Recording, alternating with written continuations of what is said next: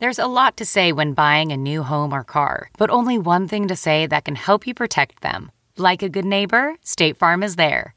And just like that, a State Farm agent will be there to help you choose the coverage you need, no matter where you are in life. When you need coverage options, your State Farm agent is there to help, on the phone or in person. Like a good neighbor, State Farm is there. Angie's List is now Angie, and we've heard a lot of theories about why. I thought it was an eco move. Fewer words, less paper. No, it was so you could say it faster. No, it's to be more iconic. Must be a tech thing. But those aren't quite right. It's because now you can compare upfront prices, book a service instantly, and even get your project handled from start to finish. Sounds easy. It is, and it makes us so much more than just a list. Get started at Angie.com. That's ANGI, or download the app today.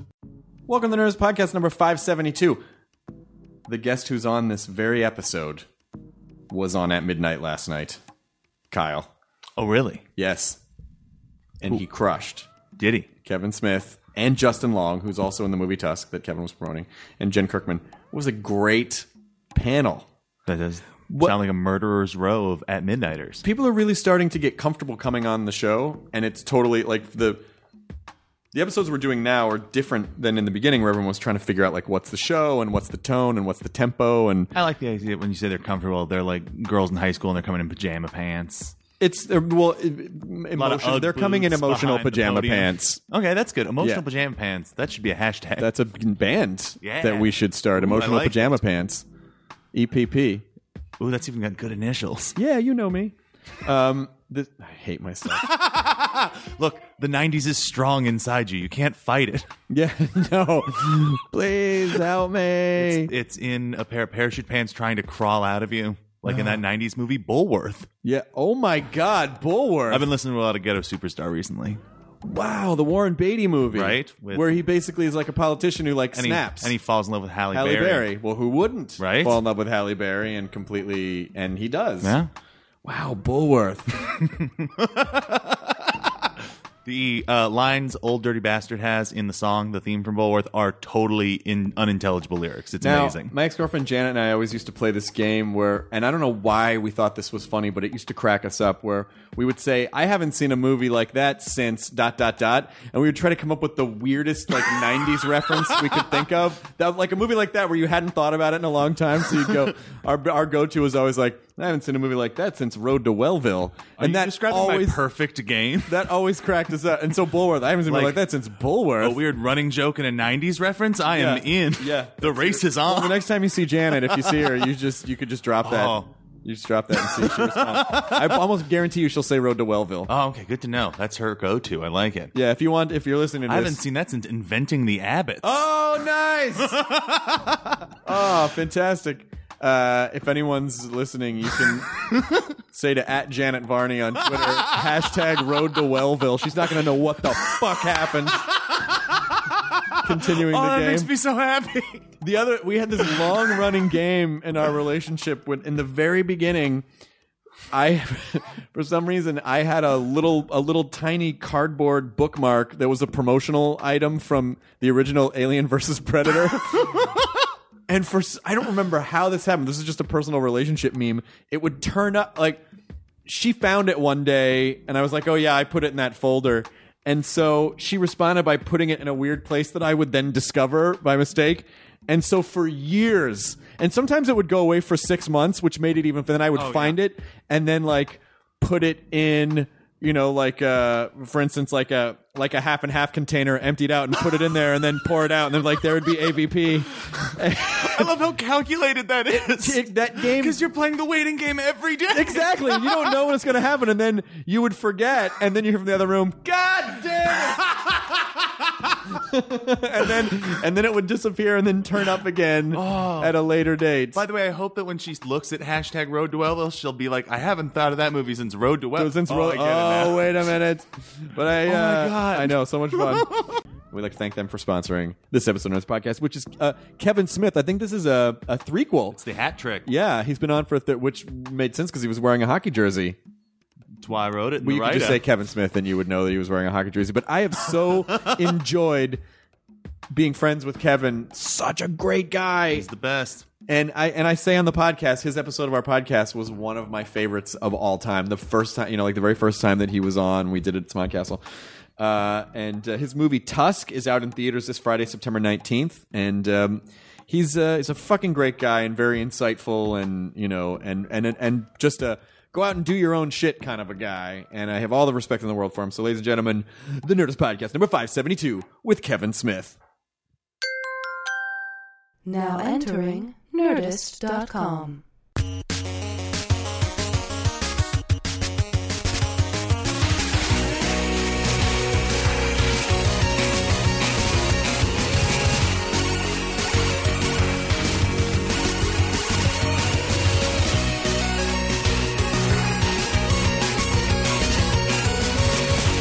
I'm still a fan of Cop Out. Like the one guy. I just ran into... You didn't have to say the one guy. No, I did. I did. Three. I did. I ran into Rashida Jones. We were just at the Fox lot, and she was walking in to pitch something, man. And the whole time, I'm trying to explain to Andy. I was with my friend Andy. He's like, oh, I know her, blah, blah, blah. I was like, yeah, you know her parents, and doing the fucking, the lineage thing, where I'm like, that's the daughter of Quincy Jones and fucking Peggy Lipton, one most beautiful woman ever on TV. And I said it loud and she heard me. It's really fucking embarrassing, and it's weird, it's somebody who's a friend, so it's like somebody going, why would my friend talk about me in that very third person, gross kind of way? Oh, I was just doing a character about a guy who would dare to talk about his friend. That's what I do with fake friends. With you, I'm reals. I never do sketches with you. I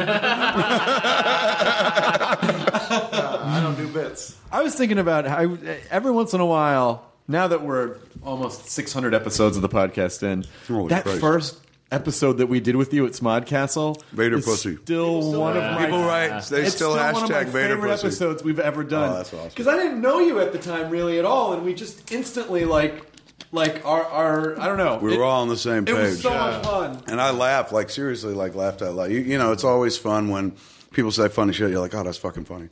But when you seriously, somebody makes you laugh and you're just like, ah! That happened. If you listen to that recording, that happened a lot. There was some funny shit. And I love the cartoon. Remember the motherfucker made the cartoon about? Oh, that's right. Yeah. National Treasure. The classic film, National Treasure. Just watch the cartoon. Just watch the cartoon. You didn't have to do it again. So you're still mad. I'm still pissed off. He's not going to make another one, Matt. You don't have to. You're right. You're right. And now you got a Phoebe shirt on, which is nice. These are Brandon. hot off the presses, guys. Get your Phoebe shirts. It's a beautiful fucking shirt, man. Do you sell the hockey? Many cue from him. Are you wearing your own shirt? Because that's all Look at me. I'm one half of these beards. You can see, man, that it's a shirt. It's designed in such a way that the two beards will cup your man boobs so perfectly. And you know I'm talking to you, gentlemen. Because Do you sell the hockey jerseys? I don't, and people keep asking, but it would be ridiculous if we sold them because they become pricey. The blanks themselves are like $60 to begin with. Mm-hmm. And then the crest, once you make the crest, there's a price to make the plate, and then, they can make as many as you want. So you're already looking at, in order to upsell that, you can't just sell it for what you made it for. Right. Close to $100 for this, it's like the joke's over. I thought about you for being a second, but no fucking for $100. But also, it's an $80 joke, but $100. And I remember there was a company called Abbey Shot Clothiers, they were called. And one day, they're out of Canada. They said, we want to do the Silent Bob coat. And I said, right on, man, go ahead. That'd be awesome. They did the Matrix coats. This was just as cosplay was kind of hitting more of the mainstream, not the hardcore or underground, but it was online. There were people oh, I want to dress like Neo, which is so fucking strange. To wear that jacket, you really got to be Neo to pull that off. Silent Bob, you just have to be fat. So I understood when they came to me and they were like, this is going to be a big seller. I was like, big and big. I know what you're saying. So I signed up with them. I said, go ahead. And it was something ridiculous. Every time they sell a coat, they send me 10% or something. But it gave me a place to point people when they were like, I want to dress like my friend's B&J. I want to be Silent Bob. So I could be, go buy this coat. But Abbey Shot, they pride themselves on not just this kind of looks like it. This is pitch perfect. So their Matrix jacket was $800, $500 or something like that. So the Silent Bob coat, which is a coat that I had bought in a store called Oak Tree. In the late 80s, kids, in the malls. The Oak Tree store? Do you remember? Oh my god! That was during my urban phase where I was like, I want to dress like a Cosby kid, and they had these. It was the only place where a young white male could go buy a mustard vest, and rock it over a pair of a shirt that had little dudes with high top fade cuts on, or like a lime green zoot suit with wingtips. Dude, I had a purple jacket that had a built-in vest inside, which you could button out, but it was so Joker perfect. I was like, how come more people aren't shopping at this store? It was cosplay before cosplay, because I was like, I'm dressing like someone far cooler than I am. By cos, you mean Cosby Show? Absolutely. Oh, I like that. Also, I like that you were going. That was so good. I like that you were saying that it's like I was my urban phase. I feel so fucking like shitty. A Cosby kid. I'm sorry. We have to stop because I'm like, come on. How did I not see that? That was beautiful. I'm out of the. You know, comedy is like Boggle. You know what I mean? It's like the game Boggle. You got the right dice. All the answers are there, but you can't always see them. It's true, man. It's perspective. All right, so there I am. I bought at the Oak Tree. It was just at the tail end of it when they realized like people aren't buying this shit except for the fat guy who comes in every other week. So they had this closing sale rack, and they had winter coats on them because it was August. So I bought that Silent Bob coat, the one that's in the movies, literally for $10 on discount. So now if you go try to buy it from Abbey Shot Clothiers, they make a replica. They had to go find the fucking materials. They stopped making that coat. Now, who knows? Maybe they made like 500 before they stopped or whatever. But they had to go back and double it and whatnot. And if you want to buy the Silent Bob coat now, I think it's like $400 for a $10 coat, man, that I bought on a fucking sale rack in the 80s. But I always knew that coat had magic. Remember fucking Chaplin? Yeah, where it's like he fucking sees the hat and shit like that? It wasn't quite that, but I saw the magic $10 sign. I was like, $10. That's the I can afford that magic. But that coat, I always willed into everything. I was like, I'm gonna wear that in here. I'm gonna wear it in here, and it wound up being the Silent Bob coat. Well, I think someone could just raid. Did you end up having to get duplicates made for like Giant Silent Bob Strike Back? They did, and they did. It was weird. It was like being a Batman figure where they do 9 variants, where it's like, this is the winter Batman, this is the scuba Batman. I had one coat that I could wear in 100-degree heat, and it was made of like almost felt. So it looked like a heavy winter coat, but it was light as hell. Then I had one that was made of wool, so I could shoot in Hoth and still never change one of my 3 expressions that that communicated Silent Bob. Silent Bob aquatic armor. But it was also like the John Travolta pants. Like they say, I've heard early on in my career they were like, John Travolta's got 2 sets of pants. I was like, he must be rich, and they're like, no, on a movie set at lunchtime they change his pants. So pre-lunch. He wears 1 pair of pants. I don't know if this is fucking true, but I always want to believe it because it sounds amazing. This is post-Pulp Fiction, during the John Travolta resurgence. Right. Pre-lunch, he has 1 pair of pants. At lunch, part of his lunch was a bundt cake. What? Like a whole bundt cake? I'm not kidding. That's my dream. I know. That's why I thought he was the coolest person on earth. I was like, after you get you come back with Pulp Fiction, like, what do you want? He's like, a bundt cake. Wow. So he had a bundt cake at lunch, whatever they served, and a bundt cake. He liked bundt cake, and he would consume bundt cake. So that after lunch, they would have a second pair of pants that was 1 size larger. That's crazy. Because you put on you eat a bundt cake, it's gonna fucking show. Eventually, yeah. Especially as you age, it's a little harder to keep those butt cake pounds off. It truly is. But I took a page out of his book. So in the hockey jerseys, some are goalie cut. Okay. Some are not. So I could fluidly move between both. And the hockey jersey is such a.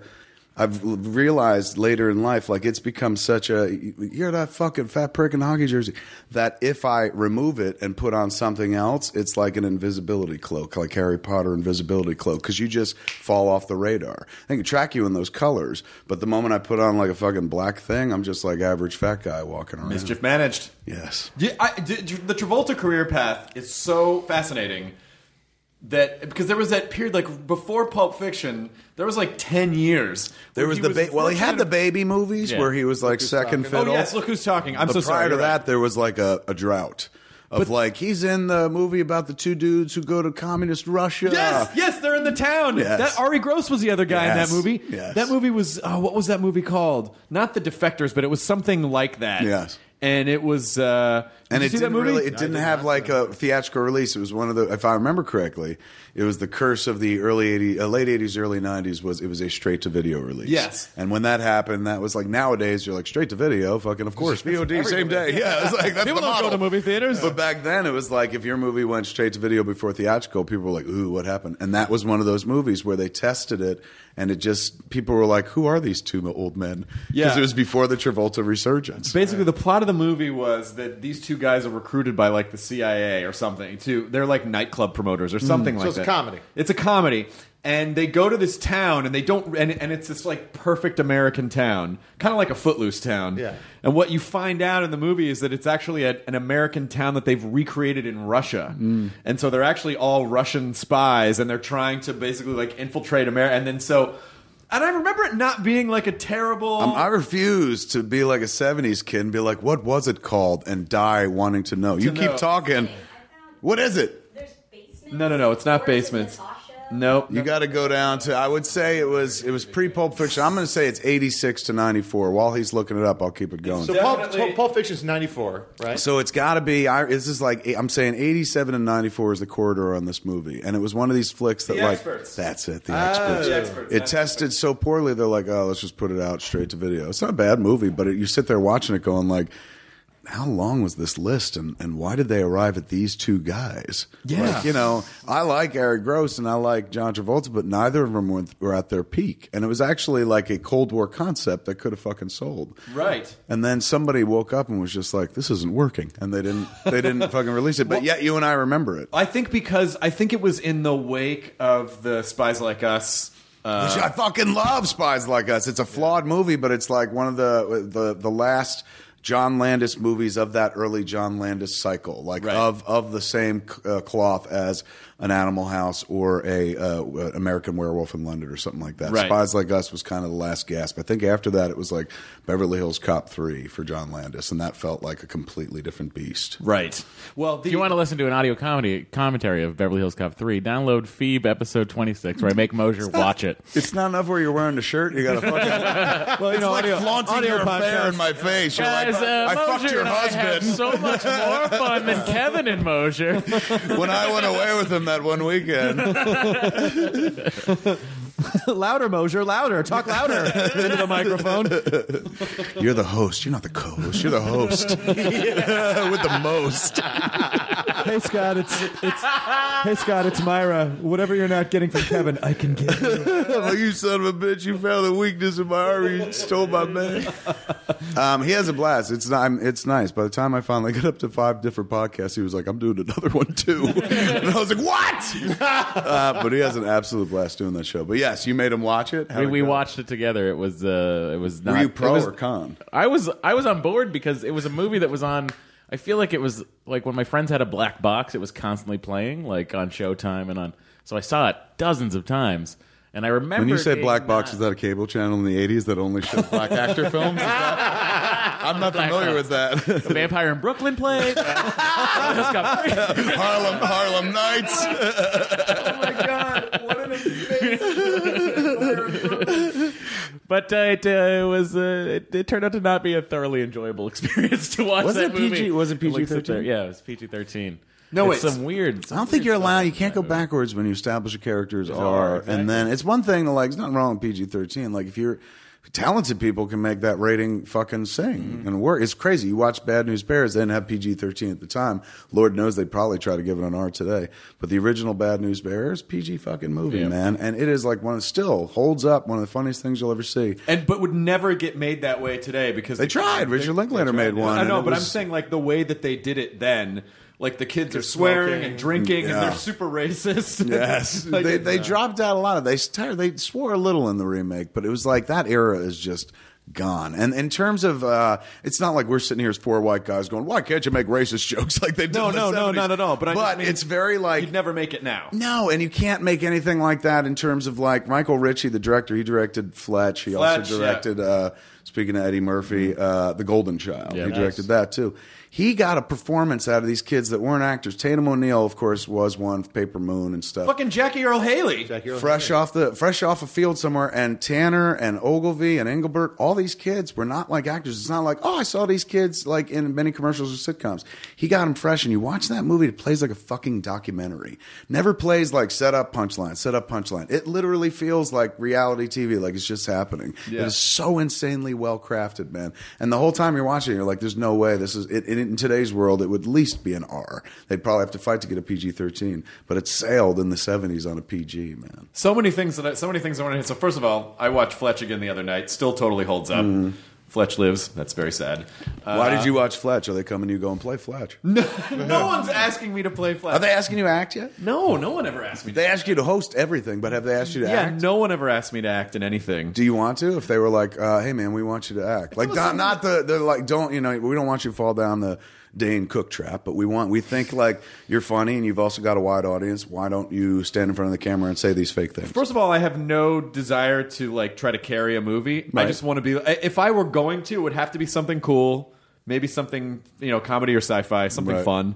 Something that makes sense in your world. Yeah, and it would have to. I would want it to be like a weird character. Like, it would never want a side guy. Yeah, I would want to be like side guy. I would never want to be like main guy. You're the dude in Avengers who was playing the video game. Galaga. Yeah, exactly. Like, missed opportunity there for Whedon. But I don't. I know. God damn it. The movie could have done something had you been the guy playing Galaga. I don't need to. Like, I don't have any delusions that like I want to try to because I think what happens a lot of times is you see people make commerce choices, like short-term commerce choices over like interesting choices. Right. That's why I always love Lisa Kudrow out of Friends. Is she picked the coolest fucking movies to do. Comeback is one of the it's coming back. One of the most brilliant shows ever made. But all the movies that she did out of Friends were like, those are interesting, cool, fun movies, and not like Ed. Yeah. You know. So you're saying if you can have Lisa Kudrow's career, then you'll act. Fair enough, dude. I'm just saying. There it is, Hollywood. Tee it up. Kudrow 2. I'm just saying it would have to be like something cool, and right. But it's a no-brainer, and you could do it. I mean, in a world where you fucking could do comedy when you do podcasts. Yeah, nobody ever asked, and I don't pursue it. That's shocking to me. No, and I just don't pursue it. Well, I mean, you don't have to pursue it. Like, to me, it's a no-brainer. It's like, put Harwood in. He's got a lot of followers. I just assume, like, if the right thing comes along, then which will be fine. Piece of shit. You heard that? Chris is so into talking that he just rode right over it. You know why that didn't register as a blip? Because that's how they think.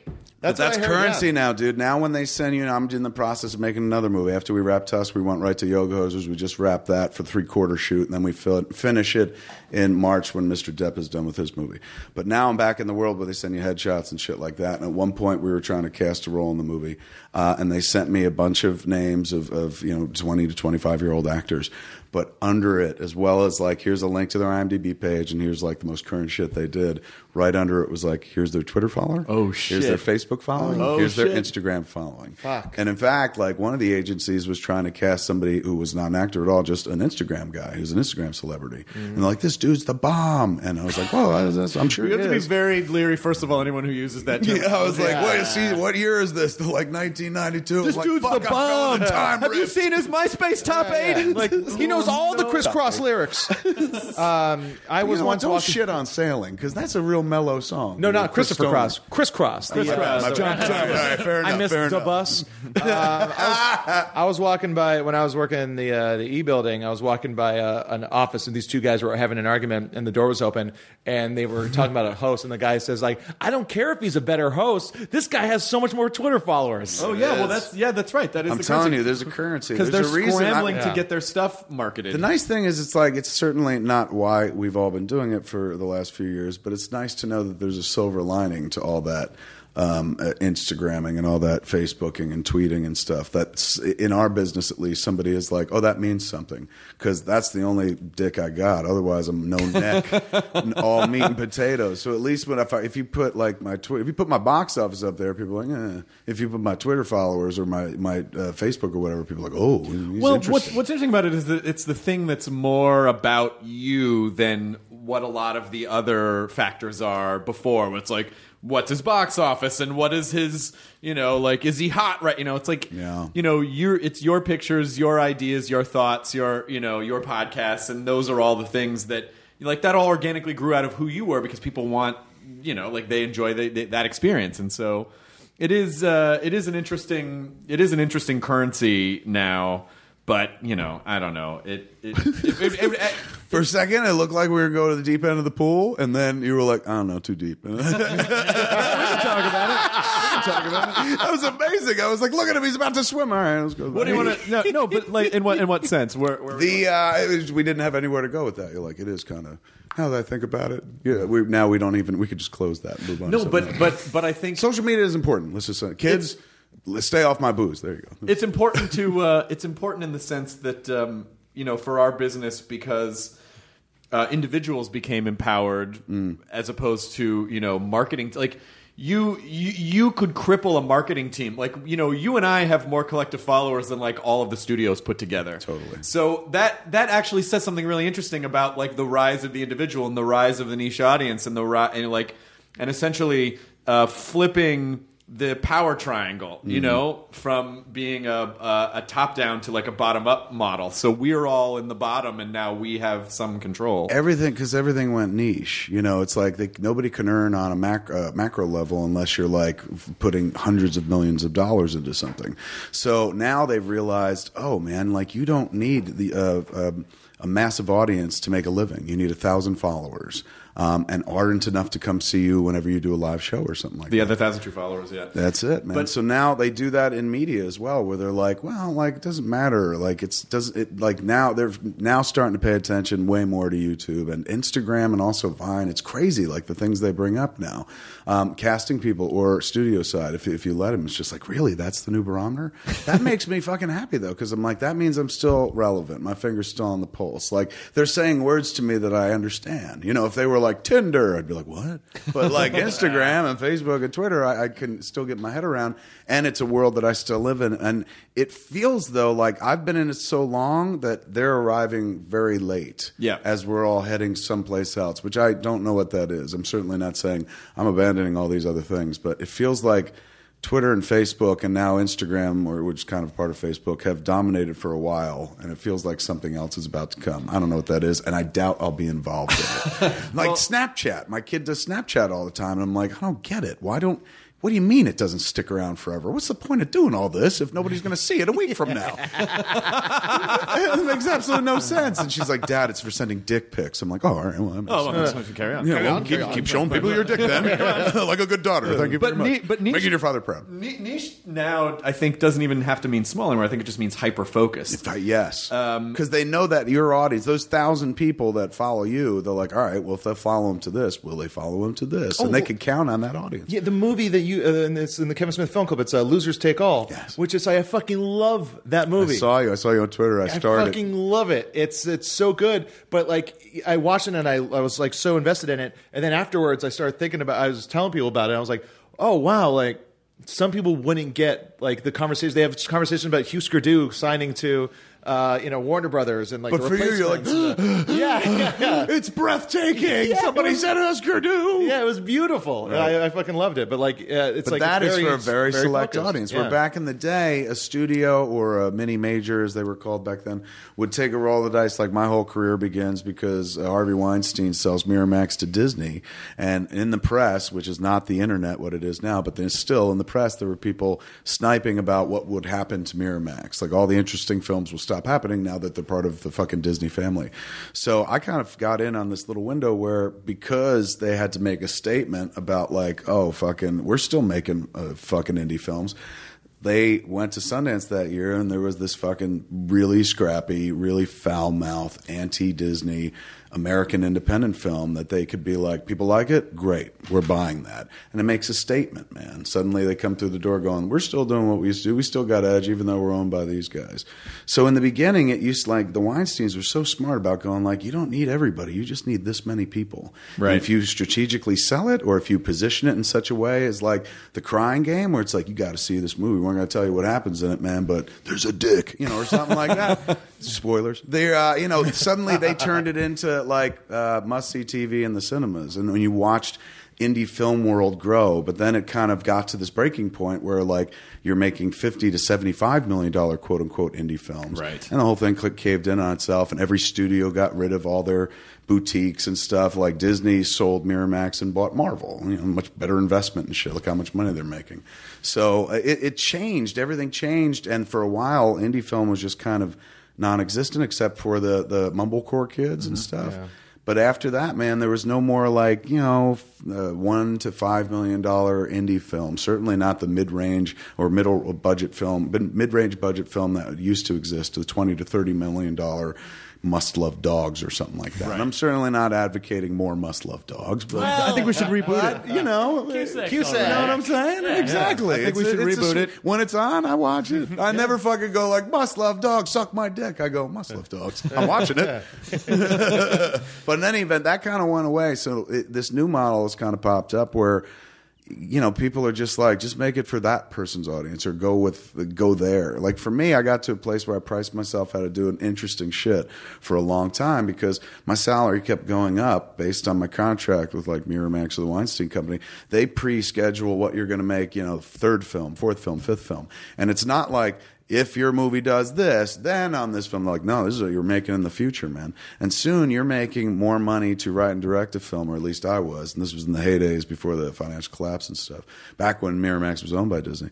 They would pay me more to make a fucking movie, write and direct a movie, than was budgeted to pay for all of Mallrats when it happened. And you get to a place where now my ideas were not mainstream and never will be. So it was never like, okay, my salary's going up and now I've just been holding on to the mainstream shit until I was getting paid the mainstream bucks and here's my big mainstream dick. I'd whip out the same little no-neck, all-head, all-balls dick on a budget that was closer to mainstream. But wrapped in a $100 bill. Exactly. I'm like, look at it. Well, that is more appealing. That is more appealing. More appealing. So at that point, you're kind of like, shit, man, I can't do the shit that got me here. Like what got me here was a mind snap many years ago based on wanting to see a movie that I recognized you and him, who I didn't know yet, but I'll just phrase it this way. Back then in the day, I loved comedy. I loved Animal House, but I never identified with the Deltas because they killed a horse, and I would never kill a horse, even by accident and shit. And so, like, you could always go so far. You can root for the underdogs in those movies, but I never saw myself reflected. So I always want to see me and my friends, or the people like us, the people that now they make tons of fucking movies about. Dudes who sit around and talk about other movies. That's their fucking language in order to talk about relationships and fucking Star Wars and pussy and all that shit that I never saw anybody else do in movies and stuff. And I was always like, why won't they make a movie that's like about me and my friends and not about us specifically? Because, obviously, why would they? But just that, why can't I see us up there? And like, why don't I see me and my friends? And I bitch about it for a long fucking time. And one day it fucking hit me, man. And it was like the awakening moment. And it was probably shortly after I saw Richard Linklater's Slacker film. Because I was going like, there was a mind snap. There's this moment where I was like, Kevin, nobody gives a fuck about you and your friends. Nobody will ever make any entertainment about you and your friends. If anyone's going to make anything about you and your friends, it's got to be you. So I went and made Clerks, and that changed my fucking life. So years later, 20 years later almost, I'm sitting around on one of these dopey podcasts that we all love doing so much with a guy that cheats on me behind my back over here. No, he does it in front of your face. He does. He really just sucks him off, like looking at me with those eyes. I'm like, don't look at me. You've been cuckolded by Myra. It is. I'm under there, man. I'm like, I'm doing the fucking lick while he's fucking. It's real awkward. Face planting, I believe it's called. You never moan like that with me. Yeah, I cry when it goes It's like one of those Russian sell your girlfriend videos. Come on, guys. We all know what we're talking about. It was really embarrassing because he bought me an extra small, really small genital cuff. It was really small. I laughed at you. Girlfriend videos? What was it? What did you say? I don't know. What did you say? What? I don't know We what were you're over on talking genital about. cuff. You were talking about Russians. We could have had such a party if we put those two thoughts together. I was on one of those podcasts with Mosier. I talked about it, I think, a while ago, man. I've talked about it everywhere, and I'll be talking about it till I'm blue in the face for the next week because the movie comes out on Friday. But we did an episode of Smodcast where we talked about this dopey thing online we read from Gumtree.uk where a dude was like, you can live in my house if you dress up like a walrus for 2 hours every day, and I'll throw you fish and crab. See, it's funny. It captures your imagination right away. Right away. You go, oh my God, that's weird. And it was, I found it online. It was one of those things somebody tweeted at me, and we did a whole episode about it. While I just re-listened to the episode this morning, the first half hour of it. And you can hear my mind snap again, man. It's awesome because I didn't have the first one on tape or any recording. It happened in real life. And you know me, there's nothing worth doing unless you can record it and podcast it. Of course. For others to absorb and go, yeah, well done, Kevin. He's still doing well. Bar is still low, but he's still doing well. We're still with you on your journey. So there I am. We sit there talking about this dopey story, and you can hear it on the podcast. Me going like, oh my God, this could be a movie. And me and Mosier start building this fucking movie. Same way we do on every fucking episode of this podcast. Start doing dopey sketches and giggling and crap like that. But there's a moment where I get all serious, and it's because inside I was sitting there going, oh God, this sucks. Like, I fucking sit there every night and I roll through everything on Netflix and everything on Apple, on iTunes, looking for something that I just want to like, oh, I don't know. I've never heard of this. Let me do this. And I see a sea of opportunity, but nothing, no purchase for my leaky boat. Like nothing where I'm like, oh my God, that's the ultimate movie for me to watch right now. And as we were sitting there talking about it, I was like, that's the fucking movie I've been looking for. Like, I want to see the movie about a guy who turns another guy into a fucking walrus. Like, that's amazing. And I get sad inside because I'm like, why won't they fucking make this Hollywood? Like, oh, well, you didn't see the Wilford Brimley documentary. It was damn I've been close. slowly turned into a walrus But with they just didn't diabetes. take it far enough. So I was sitting there like in the podcast, you literally hear me fucking, the mind snap kind of happens again where I'm like, dude, nobody is ever going to make this stupid fucking walrus movie except you. So if you want to make it, go make it. And suddenly in the podcast, I'm like, oh, copyright Kevin Scott, man, because this is a horror movie. And we start building it. And so I said, hashtag it. Going back to Twitter, Walrus Yes. If you think it's a good idea, Walrus no. If you don't think it's a good idea, the next morning I got up and I couldn't wait to see. Because I was really like, I'd submitted the script for Clerks 3 in the budget, and I was waiting on word from the Weinsteins as to whether or not we were going to be doing that. And I was back at this fucking place where I'm like, fuck, the world of gatekeepers, where I have to wait for somebody to say yes in order for me to practice some of my art. Fuck, I left this world. I was in the world of podcasting where I'm like, I want to do a show, and you sit down in front of a mic, and it fucking Well, yeah, happens. because when we first podcast you a couple years ago, 3 years ago, you were like, I'm quitting movies. Yeah. I'm done with it. I just want to fucking do podcasts. I don't want to deal with the For shit that anymore. very reason, because the intimacy and the immediacy of this medium is such that you just sit down with people you like and have a good fucking time and achieve something in the process. If you talk for an hour, you're going to have a show that fills a fucking slot. You're up to, like you said, up to episode 300 and shit, or what is it? 800? Almost 600, yeah. So it's like everything is usable because we've proven by putting show after show out there that somebody out there is interested in the shit that we're interested in, and then we talk about. So that's what's beautiful about this fucking medium. So I used the podcast that moment, and I used Twitter to be like, all right, man, if you think it's a good idea, cool. Next morning, everything, all of the tweets were Walrus Yes. And then there was one Walrus No, and it was a dude going, I really mean Walrus Yes, but for the democratic process, I feel I should say no. And so at that point, I'm sitting there going, okay, I can wait for the phone to ring and Bob Weinstein to be like, you can give me Clicks 3.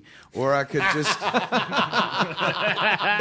or as Bob Weinstein, or I can honor the kid that got me here. Like, Clerks 3, I'm going to make it, I swear, and it's beautiful, but it's the third iteration of something I said 20 years ago. This Walrus thing was batshit crazy and stupid, but it was new.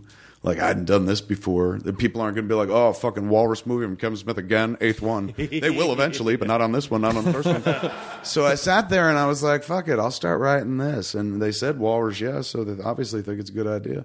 I started writing. I gave the first few pages to my wife, and she doesn't really like anything I do. She liked Red State, but she's not into the Jay and Silent Bob stuff. She's like most film critics, man. It's like I married a film critic. So one of my film critics. That's the thing. Yeah, particularly of me. Did you do that because you're like, I can turn one of them. I can turn one of Maybe them. subconsciously, but she's always like, Kevin, isn't it more important that I'm a fan of you? And I'm like, I don't think you understand me and my art at all. Me and my art are one. Yeah. That's something like a mom says too. Like, I don't have to understand everything you do. Yeah. I love you because you're you. Like, I don't get it, but I like that you're Some people must. I had one of those quote unquote big boned mothers who always told me I was big boned and the bones would change as I grew and stuff. So I know that feeling. So I showed it to her and she was like, this is weird. What is this? And she never listens to the podcasts. So she didn't know that like me and Mosier had this conversation. So I was like, oh, it's me and Moj did this thing. And I thought she would immediately shut down. Because anytime I have a good time without her, fuck that. So if I'm down the hallway doing Smodcast and she hears us like, and I'm crying, and I'm like gasping for breath, that never really makes her feel good. Like, good for Kevin. Right. It makes her go like, the fuck? Why does he laugh like that with me? Yeah. So she doesn't listen to Smodcast. So I thought I would tell her, like, hey man, this came from Smodcast, and she'd be like, would you stop this shit? Like, it's bad enough you do that all the time.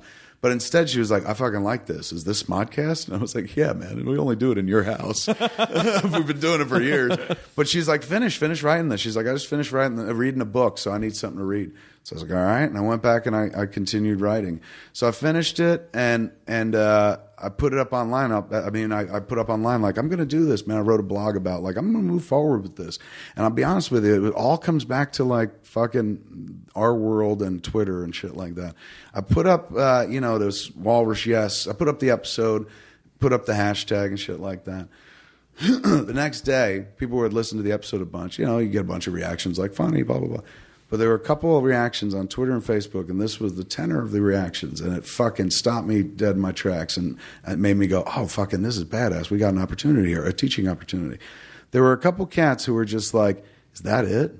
Like, are you fucking serious? Is that allowed? Is that how you begin? Because me and Scott sat there and we didn't like fucking pull out a magic trick bag of storytelling and start, working alchemy to make a movie. We literally sat there and I was like, remember in Act 3 of Iron Man when fucking Jeff Bridges comes out in a bigger suit?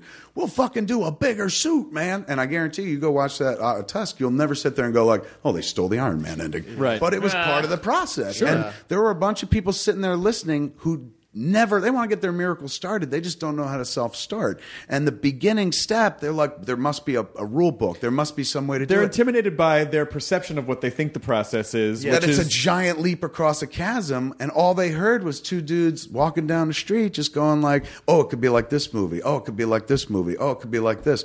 And they were mystified by it. Not everybody, but there were a few people, and that fucking grabbed me because I'm like, these are motherfuckers who would love to do what I do, just don't know how to get started. So I was like, maybe I can open source the whole fucking movie because this is very rare that you get an opportunity where they heard the moment of inspiration. Literally, you can go back to that podcast and add ping. For the moment that I'm like, holy shit, this could be a movie. Because a year later, 6 months after the podcast went up, I was sitting on a set staring at the Apple guy going action, and he was dressed like a walrus. So I'm like, from that point forward, it was like, I just kind of pushed the whimsy. It wasn't about like fucking like, this has got to happen. I was like, let's just see if we can make it happen. But part of the journey, man, part of the reason that I was like, fuck it, that'll fuel me. Because 20 years on anything, you start looking, that's 20 years on a career I'm in.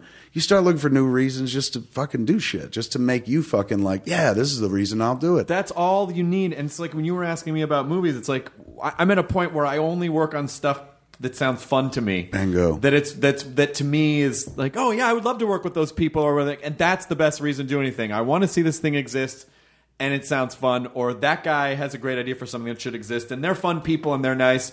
And that's it. That's literally it. For me, this one, I wanted to see the Dopey Walrus movie. It sounded fucked up, and I don't think I'd laughed that hard in a long time. And like, I was like, all these ideas are fucking wacky, stupid, and brilliant. Like, I want to see them come to life. But the idea of like, we got this audience, and for 20 years they've been like fucking following and supporting, and like, here's my fucking money, and cross their fingers like, fuck, it's not Clerks again. But they've been around for a while. They'll follow me to the podcast. Like, I was able to build something with the podcast where I could do whatever the fuck I want.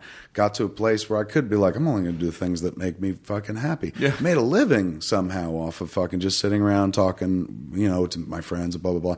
And that's all because the audience is there, to fucking go see us live, go support us. Those numbers that we talk about, apparently they fucking matter, those social media numbers. So all that stuff matters. And it's like, you give them the podcast for free. You can't give them the movies for free because fucking nobody will let you do that. I tried. They get shitty.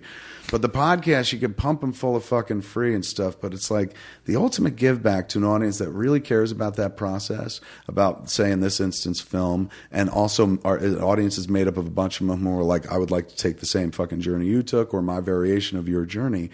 To be able to be like, okay, you literally heard the moment of inspiration. Now I'm going to take you all the way through to fucking premiere. I'm going to take you through to fucking theatrical.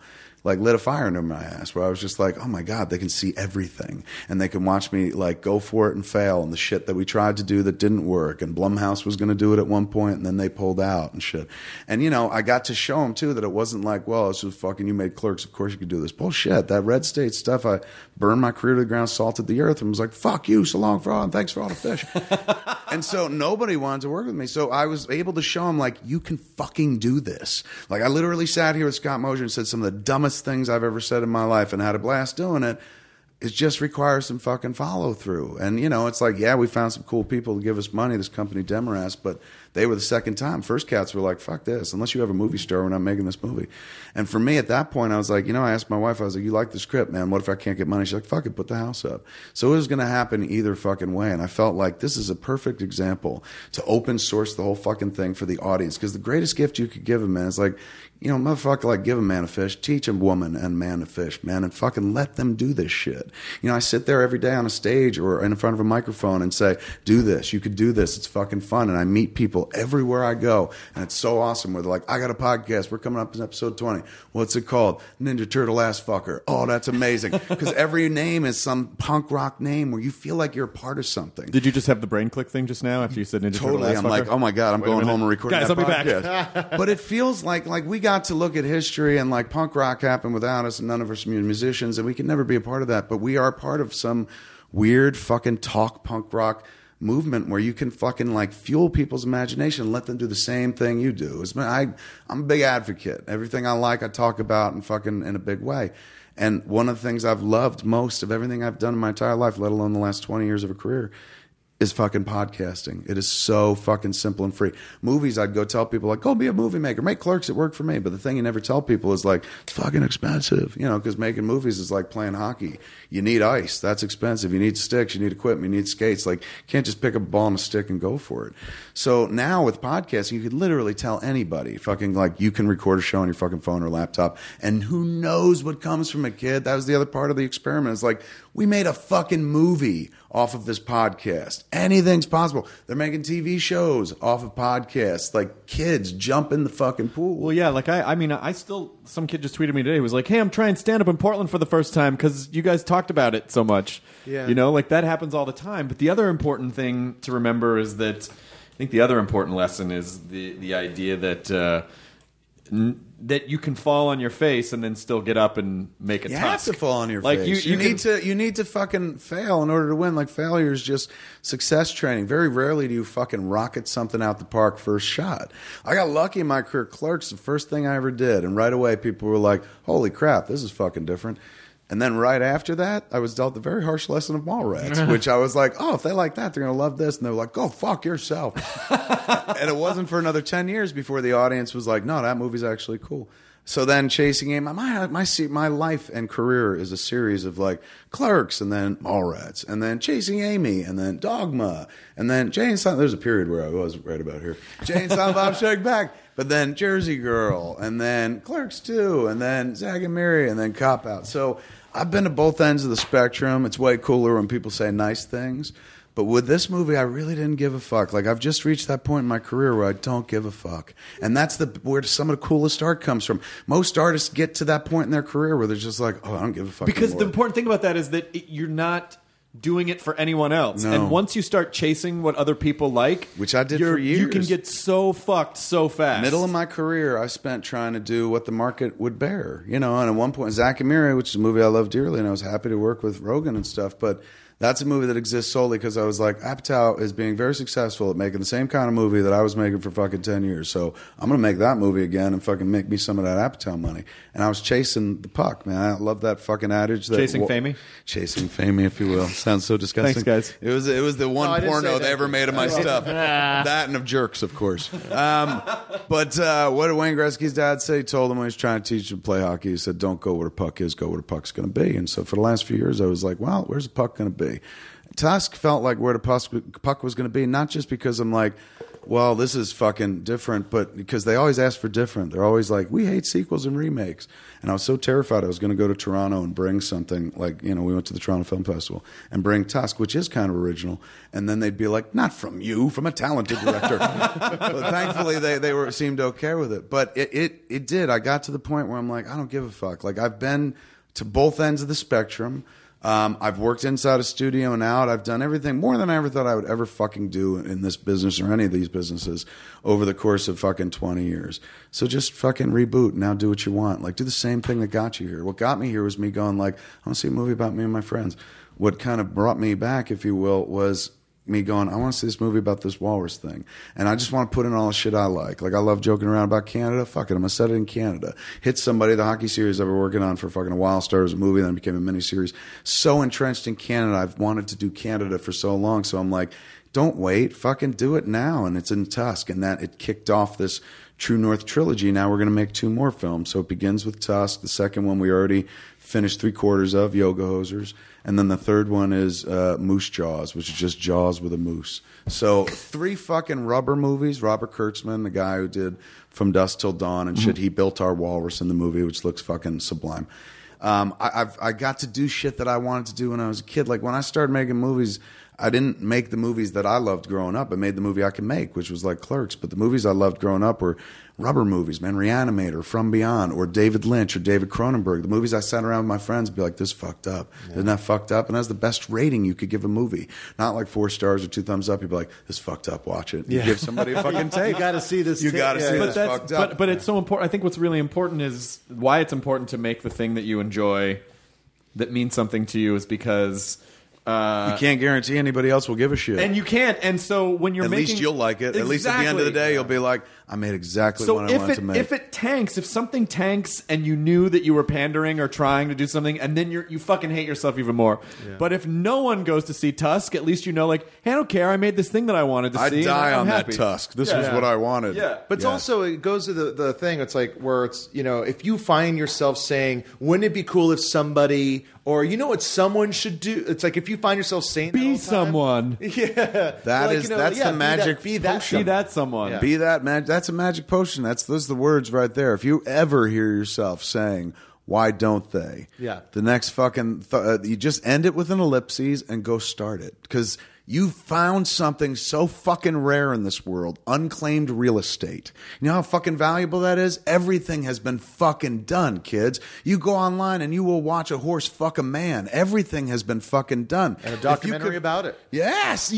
Like somebody going like, isn't that fucked up? We're going to make a documentary about it. So when you find something that's like, nobody's on this fucking block of land, or you go through a door nobody's gone through before, because like, who would go through that fucking door? Who wants to go through the man to walrus door?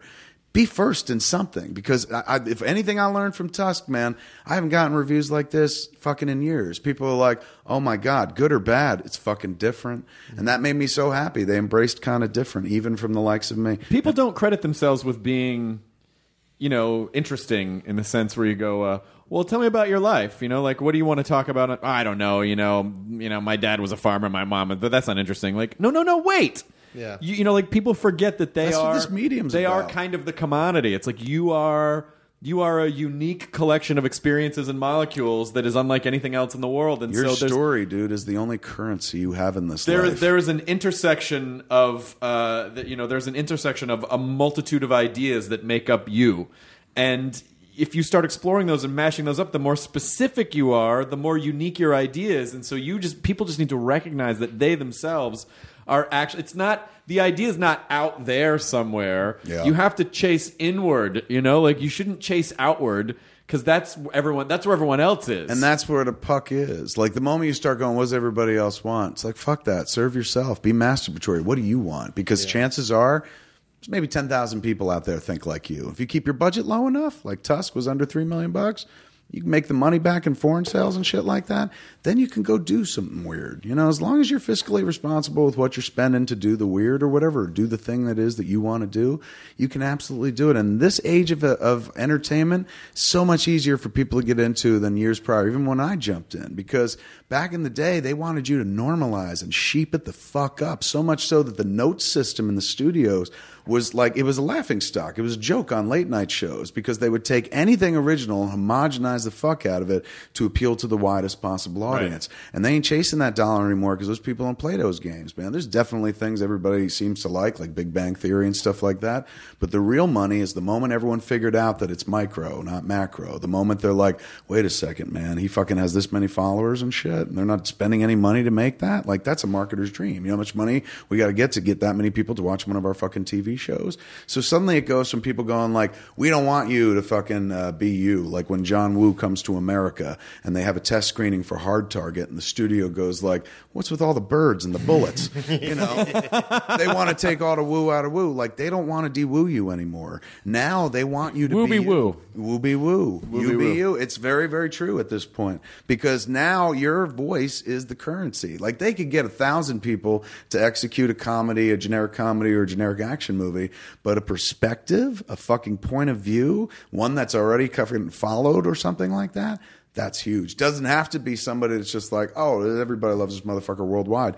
They're like, what do you got? How many people? No, 10, it's 100,000? And it's looping back around to what you were saying with like, you know, basically audition tapes are like Vine and Twitter and YouTube, and because I mean, you know, in the old days, and by this I mean like 6-7 years ago, you know, the agencies were essentially the platform because they were the ones who would deliver. Oh, you need to see this person. You need to see this person. And now it's social media and someone's kid going, "Hey, I fucking love this guy." And then interesting. Agents playing catch up. It's basically, you know, so much of the business has become unintentionally crowdsourced. Yeah, and so that is a very powerful more shift. Democratic. I mean, sadly, every once in a while it means you get a Justin Bieber, but it means that like there are a bunch of people out there who are fucking seriously talented who are going to get a shot that never would have had a shot 20 years ago. There's a wider net for potential meritocracy. And everybody sits there and they always go, how do I get in? How do I get in? And it's like, dude, it's at your fingertips. Like start with your Twitter account, start with your Facebook, start with your Instagram, start with the YouTube. Like start building something. Literally nothing to lose. Yeah. Literally nothing to lose. You have fun doing it. Like you'll have a blast fucking doing it. You'll learn doing it. You'll get better at it because you just do it over and over again. Malcolm Gladwell, 10,000 hours and all that shit. But also you never fucking know. You never know. It could become a fucking movie. It could become a TV show. It could become, maybe it doesn't become one of those things, but becomes the things that saves your fucking life where you're like, I get up every morning just to fucking sit here and talk to my friends on a podcast. Like you don't know what it's going to be. Either way, you'll have fun in the process. Bang. And what's better than that? Like, dude, I could point to amazing things that have happened to me and that I've done over the course of 20 years, but if you line them all up, I could still say, like, I'd much rather sit down with, like, any number of the people that I podcast with because I know I'm going to get the freest, cheapest high on the planet. I'm going to fucking laugh until my stomach hurts. And people pay for that kind of shit. And if I can get that for free off of somebody I know and it becomes a race about, like, I'm going to make you laugh, you're going to make me laugh. That's what the fuck are we doing this for? You know if not that. Yeah. You know what's fun? What's fun to me about you is that you are when you listen to everything that you say, there's so much, there's a lot of insight, and they're really, it's like you somehow I wonder if this is a conscious thing where you go, oh, Malcolm Gladwell, 10,000 hours and shit. It's like you almost, it's like you're like guys, like you diluted my entire life's work down to shit. Not that, but it's the idea that fuck you. But you learned nothing in 10,000 hours. At the core of it is the idea of like, oh, he read Blink. Yeah. Or Outliers. Actually, that was Outliers. He read Outliers, and like that you are there is academia behind what you say, but you frame it in such a way that's very relatable. Like you remind I hope you take this as a compliment. Oh boy, never good when you say that. No offense, but beef Wellington with tater tots. Oh, I like that. You know what I'm saying? Yeah. It's like there's a really choice piece of meat right there, but it's surrounded by tots, so it's like, oh, it's totally relatable. It's fun to eat. It's not. It doesn't feel like out of my league. First of all, it's a mushroom compote, and then it's a you're a mushroom compote. Dough. It's a good job. It's not a tater tot. What's that compote? You're describing a Wellington. I can't hear anything besides all the mushroomy stuff coming out of you. Wait a second. Why are you high-fiving? This mushroom thinks he can talk. Did you just call him on the mushroom compote? Yeah. And you called them first on the mushroom compote? Well, I called them on describing a Food nerd. Busted. Foodie. Gordon Ramsay. Well, he makes a hell of a beef Wellington. I know he did actually. But I'm saying that the other thing is that you do have an incredible amount of knowledge and understanding of the inner workings of this business. Yeah, that's stick around something long enough and pay attention, and that kind of shit in the beginning was interesting. Like I used to love reading the trades and stuff, and now not so much. Now I don't. Now I follow by default, but not as much as it used to be religion. Like get up and consume all this stuff about other people doing things because it makes you want to do your own shit. Sure. Particularly back in the day, not so much anymore. It's not really a motivator for me. That's the healthy approach to competition. Yeah. Yes. So people people, as opposed to like, why the fuck? Competition is very healthy as long as it motivates you to raise your game of excellence. But competition is bad when it's like, I'm gonna burn that guy to the ground because he does something I want. It's like you see someone doing something that like a little bit of jealousy in the sense of like creative jealousy, like, oh, I wish I'd thought of that. I'm gonna make something that I think is really cool, but we can all succeed. Like, there's no reason that we all can't succeed. You got to be shitty about it because the human nature is to be shitty, right? We gravitate toward the negative. It's who we are, and particularly in the internet, we're allowed to be anonymous about it. So naturally, we get even shittier. That's control. When you exercise control. Well, there's a perception that you're exercising control over something if you tear it down. It's sort of like the in Candide. Mm-hmm. He's and shit. Candide and shit. There you go. Throw it away. Throw it away.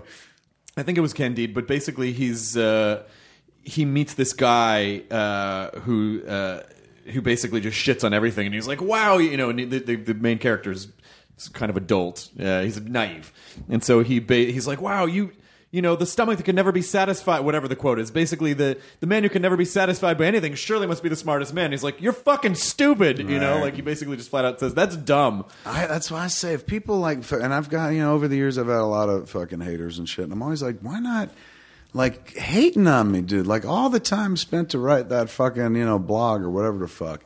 You could have, like, started something. Mm-hmm. Like, if you're gonna use me negatively, use me thusly. If this fat piece of shit can make it work, there's no reason why I can't be 1,000 times more successful. But they don't go that way. It's much easier to just be like, fuck them. Fuck them. Well, fuck them and spell fuck wrong. Like the Clerks poster that I got when I was 16. I'm packing it this week, and it is moving into the house that I paid for with writing. Oh, my God. So it is like... Compote! Little Compote has made it all the way from Massachusetts out into a house. He's mushroomed into a successful individual. That's really sweet. He's a real fun guy. But it's like... Just made up for the Cosby thing. Thank you. I know. I'm sure I had to get in there before the show. I'm going to make a movie based on your life, Compote. But it's the only that's the last of the 16-year-old posters that I really from when still I was why that years one old. Because you're like, if this motherfucker. Did you ever have him sign it? It's signed because I ordered it from the website. From VSQ. I wanted you to go, that's not signed by me. Yeah, no, that's a machine. But I always like that the Clerks was always just this like it makes you want to make a flick, man. Yeah, that was was that. My honestly, first essay in college was about Clerks, and really, yes, yeah, and I don't know where the fuck you don't make me cry. What was it about? It was about just the idea of like I framed it around how Terminator 2. It was weirdly framed. It was like. Like Terminator 2 is a better movie, but Clerks is utterly watchable. I remember being framed around Terminator 2 and just like how long it must have taken to make Terminator 2 and how I got just as much enjoyment out of Clerks. By the way, it was just do you know who we're podcasting at 6 tonight? I know you're Robert Patrick. Robert Patrick. I gotta bringing it back around to T2. Right to T2. But that's a good point because like I saw Clerks and like it got me thinking in that like the way that Kevin's talking about. It's like almost like punk, which is like all these guys that started punk bands in like the late 70s, early 80s. They were like they're like, oh wait, that's attainable. I can figure that out. Yeah, it's almost like you're like 4 chords count. Yeah. I can fucking do 4 chords. It's just all of a sudden, like if you're like all of a sudden all the barriers lift off the crown jewels, and you're like, I could just grab that. Yeah. Even the Minutemen when they talk about when they started writing songs, they were saying like, oh, you like no one's saying you have to do this with music. You could go from this to this, and a song could be 45 seconds. It could be 18 minutes. Like it's like no one's telling you what to do. You fuck can with choose. Structure, man. I mean that's what art is. The more you fuck with structure, the more people enjoy it and stuff. Wrexham shop, man. Like that's what they want to see. Everyone's so fucking tired of the sameness and normalcy, and not just normalcy, like go make a Walrus movie, but just do something different. Like don't worry about what they're doing. Everyone's always just like, what do they want? Fuck what they want. What do you want? Because I guarantee you a bunch of people want that as well. And that's why it's a great time to be doing shit. Like in the beginning, I loved one of the byproducts of Clerks that I never expected but utterly loved was, aside from it made me fucking rich, was the fact that like it a bunch of people, it launched a bunch of ships or a bunch of cats that were like, if this fucking counts, I want to make a movie and shit. And that's like the only reason I felt bad about that is because film's expensive. Not everyone's ever going to fucking have the success of Clerks. But years later with Tusk, man, like aside from the movie being born from a podcast and being about a podcaster and stuff like that, just having Johnny Depp say the word podcaster, which really legitimizes our medium in some weird way, like just throwing that movie out there and through all the press that it's getting and shit like that. I know for a fact some motherfuckers out there who don't even know the word and are going to be like, what's a podcaster?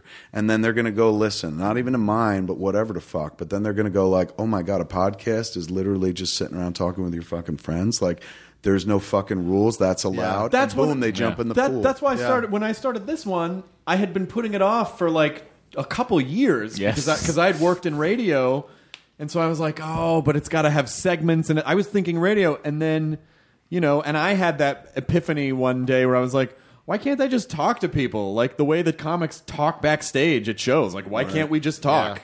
And if no one likes it, then it doesn't matter as long as we're having fun. Then that's, then at least it's our thing and no one can fuck with it. Right. And it was that exact same moment. And those are usually, when you have those ideas where it feels like everything in your head is aligning and has that clicking moment where everything locks into place, those are usually good things to do, but don't wait too long to do them because sometimes somebody is having a brilliant idea at the same fucking moment or it was, it needed to happen at that moment, or you might change if you wait too long, or the world might change and then it's not appropriate anymore. But dude, I went from in 6 months, we went from that conversation on the podcast to being on a set. The next movie we did, Yoga Hosers, the first draft of the script was 4/20, appropriately enough. So April 20th. We were shooting that movie by August 19th. Oh, and wow. so that's less than 4 months. That's the fastest turnaround I've had. And that's the only way I'm going to work now. Now, there are a bunch of grouses out there who'll be like, that's not responsible art. Bullshit. As long as I keep my fucking budget low, that's responsible. The most responsible thing I could do as an artist is never fucking wait. Because there are a lot of good ideas that I've had over time where I'm like, I'll get around to it, and I never did. And somebody did something equally as cool, if not fucking cooler. Right. So from now on, if I like it enough where I'm like, I'm ready to commit, and I'm baked all the time and shit. So as long as I'm constantly stoned and I'm never like, wait, what am I? Walrus movie, coming out of consciousness or something. I could just. The producer's like shoving weed in your mouth. Who thought this was a good idea? Get him stoned again. We're in the middle of production. Whimsy, everybody. it's like Mr. Burns in the X-Files episode.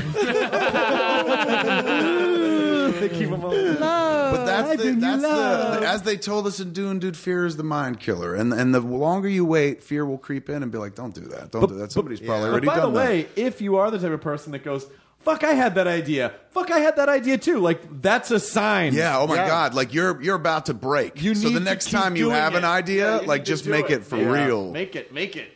I'm sorry, Miss Jackson. Just make it for real. I thought you leaned into the mic. I thought you were going to join me for a second. I was going to. There was a real Mosier moment. I was like, he's going to sing. I get that joke. No, people. That was a real inside joke. And I'm very excited that you watch Scott Mosier podcast. Yeah, I'm not going to say that, not even for the people that listen to the podcast. There's an audience of two. When you start whittling down all of those. Those are the best jokes, man. A whole comedy club is silent, but Matt's like, I get that. And you're doing At Midnight tonight as well. I am. What am I? But I'm not like competing. Like yeah, I was. You are. Somebody told me I was walking on. No, you're walking on and being on the contestant. And being on. Yeah. All right. Because that's what I was like, oh, I'm not competing. You and So Justin me, Long Justin, and Jen Kirkman. That's what I'll I be in the room with you. We'll right on. I wanted to compete. I was happy to. You are. I thought for a minute that it was just going to be like waving. No. I'm ready to fucking give answers because I take this shit seriously. I got an edge. I need to win. Even at midnight.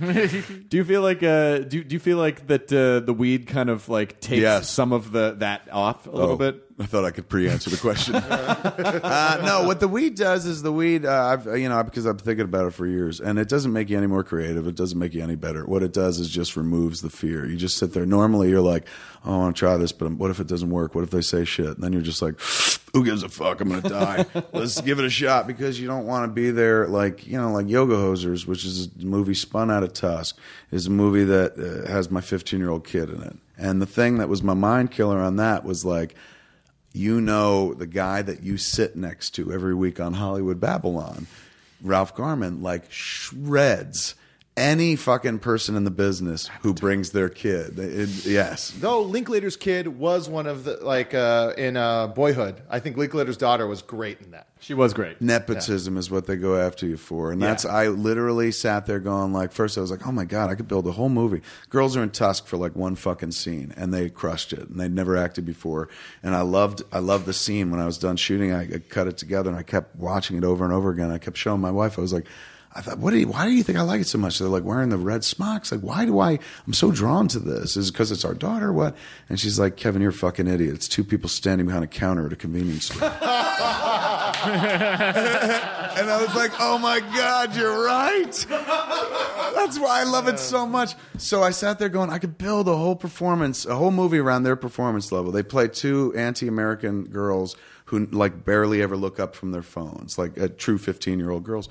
So I was like, if I just took that performance and surrounded it with a bunch of really fucking funny, talented people, I can make a whole fucking movie with my kid. Like, this would crack me up because it's a weird spin-off of Tusk where it's not a sequel, but it's what happens in Winnipeg a year after the events It's of like the Tusk. Cornetto trilogy in the sense where it's like they're all... No, it's more like the View Askew trilogy. It's more like the Askew universe. It goes back to View Askew universe. Like, I sat there looking at Marvel going like, oh, they have an interconnected series of movies. I remember how fun that was. So I was like, I'm going to go back and do it with this and stuff. So I sat there I was like, I'm going to do it. I talked to my wife. I talked to Lily Rose's mom, Vanessa. I was like, would you mind if I wrote a whole movie for the girls? She goes, you would not do that. I said, I do a lot of things. I'm stoned. So I wrote it, and then for a moment, I was like, you know what? Don't do it, because every motherfucker who hates your guts on the internet is just going to use it as a fucking target. But who gives a shit? That's what I said to myself. I said, oh my God, I don't want to be on my deathbed and be like, I should have made Yoga Hosers and die. Like, I want to be like, I did make Yoga Hosers. Because an angry guy that I don't know in Nebraska told me I shouldn't have employed my daughter because it's dumb. Because it's dumb. And and honestly, if I'd listened to that inner voice, which when I was younger, that inner voice, the outer voice of somebody else that infects your inner voice, I probably might have let it fucking second guess me out of the whole thing years ago. But now weed, I'm like, fuck you. I'm going to die, and I want to make a movie with my kid. It's about Canadian teenage girls. And then I sat there making the movie, and I'm like, this is everything. This is the movie that I wanted to see when I was a 15-year-old girl. Like, this is perfect, man.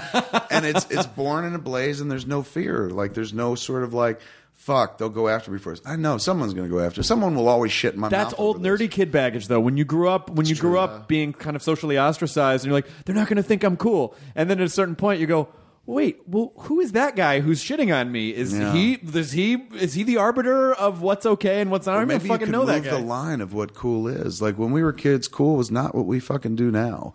Cool was like athletes and sports and shit like that. And wearing a leather jacket and going into a diner with a bunch of underage kids and banging on a jukebox, and it turns on. Don't and then forget living being in a garage. really good at pinball. He was really good at pinball, too. And made business transactions in a toilet. He spent a lot of time in a glory hole room. Yeah, he did. Yeah. And it was the age of TV where you couldn't show any toe tapping because people would know what that meant. So I'm just going to assume that did I talk about this in the podcast on the before? down low. I'm sure we all did. We've done so many podcasts. Sooner or later, I'm sure somewhere over the course of this, we've been like, because I have the totally catalog of our 600 episodes. Wait, I have the because I do have the Fonzie is gay theory, which is leather. Quick, throw it out there. Fuck leather. It's always like, especially. And at what that do you period of say time, when you get fucked in the mouth? Hey! No, but well, we can add that one.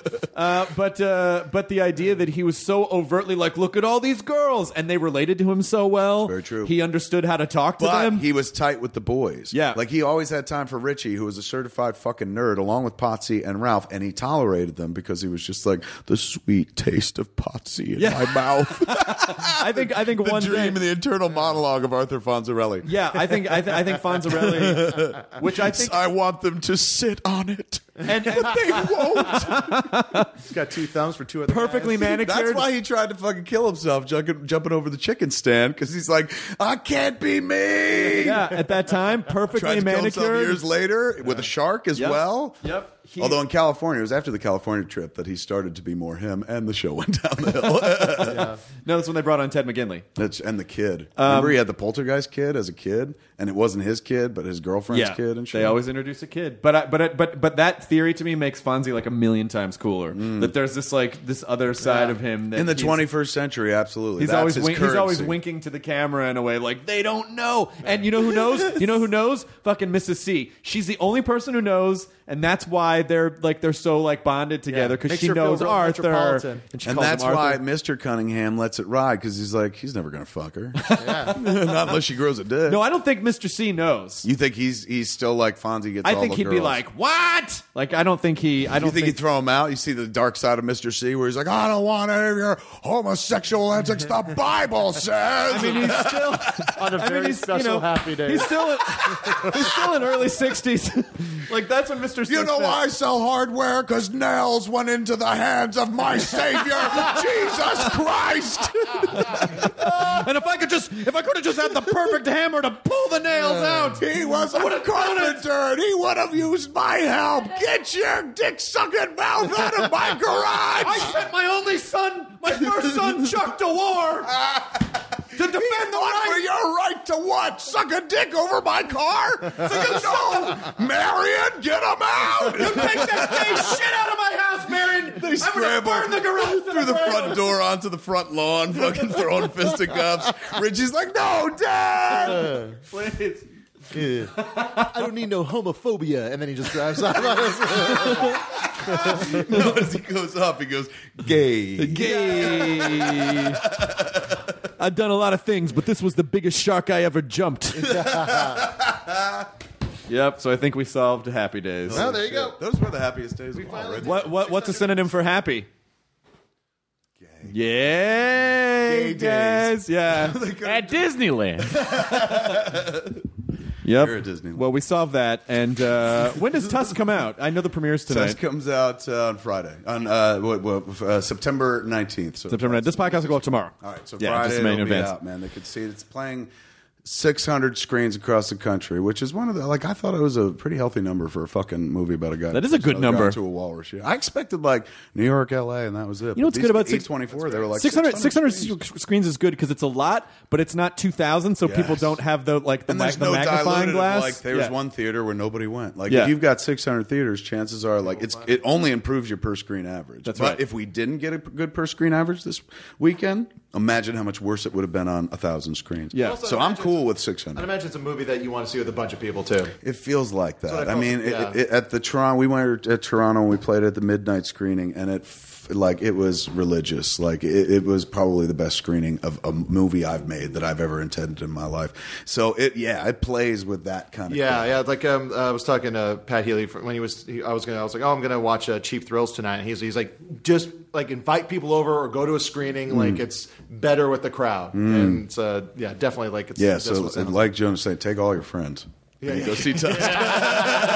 Don't go alone. Only losers go alone to the movies. Take all your friends and walrus people to see Tusk as soon as you can. Just say walrus yes. It's honestly, it's kind of exciting. It's neat, man. And I feel like, I love this medium. I love podcasting. And the fact that it's just like the first movie based on a podcast is one of those dopey things that I'm like, I got that. As I lay dying, I'll be like, that's what I did. I made it happen. I never got an Oscar, but I had the first podcast. I was able to belch a movie out of the podcast rooms. TV show, movie, I don't know what's next, man. A musical, writing a play based on we got to another catch up. podcast. We need to do. We have a TV show, but now we got to do a movie. So we got to do a movie. Yeah, Chris needs to catch up. Chris needs another job. I need to really. I know. The last. I take a great sense of pride every time I see you do yet another fucking TV show or conquer some other aspect of the medium.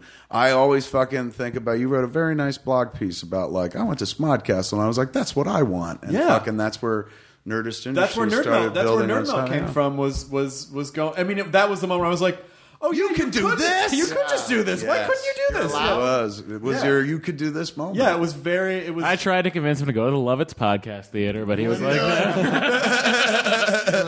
it all just fell into place. So thank you for that. And I'm it's awesome. so glad. And that was not me tooting my own horn, but every time I fucking see you do something, I'm like, he got it. Like that dude sat in a room and was just like, oh, fucking, you can do this. But it took years and years and years of failing and getting knocked down and being rejected before I was like, oh, I think if I'm going to want to do anything, I guess I just have to fucking do it. But look what happened. You did that. You did the thing you wanted. And it's so much more rewarding than if someone else had hired me for their thing. Exactly. So thank you, Kevin, for being. Did you see how I did that? I got some gratitude. It was nice, though. I didn't mean to do it. I feel shitty. I feel dirty. No, you shouldn't feel dirty. I should, right? Sorry. No. But I do. I honestly, I feel sensitive, and I don't want that to sound condescending, but right on, man. Fucking he was in the trenches with me and shit like that. That was cool. Well, and everything that you and I did, anyone listening could do if that's it. Stop listening to us, please don't, because we need to listen. Listen and then we need the earballs, but then do your own thing. Yeah, exactly. And subscribe always. subscribe.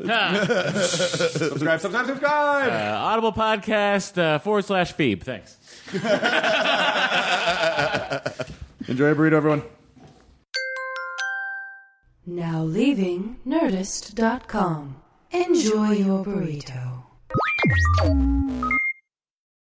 Nancy's love story could have been ripped right out of the pages of one of her own novels.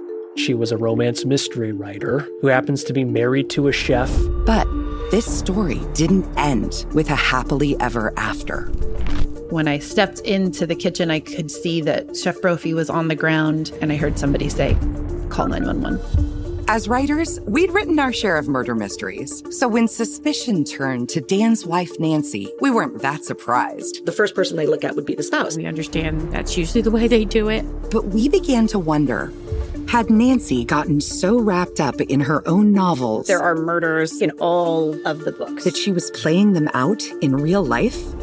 You can listen to Happily Never After, Dan and Nancy, early and ad-free right now by joining Wondery Plus in the Wondery app or on Apple Podcasts.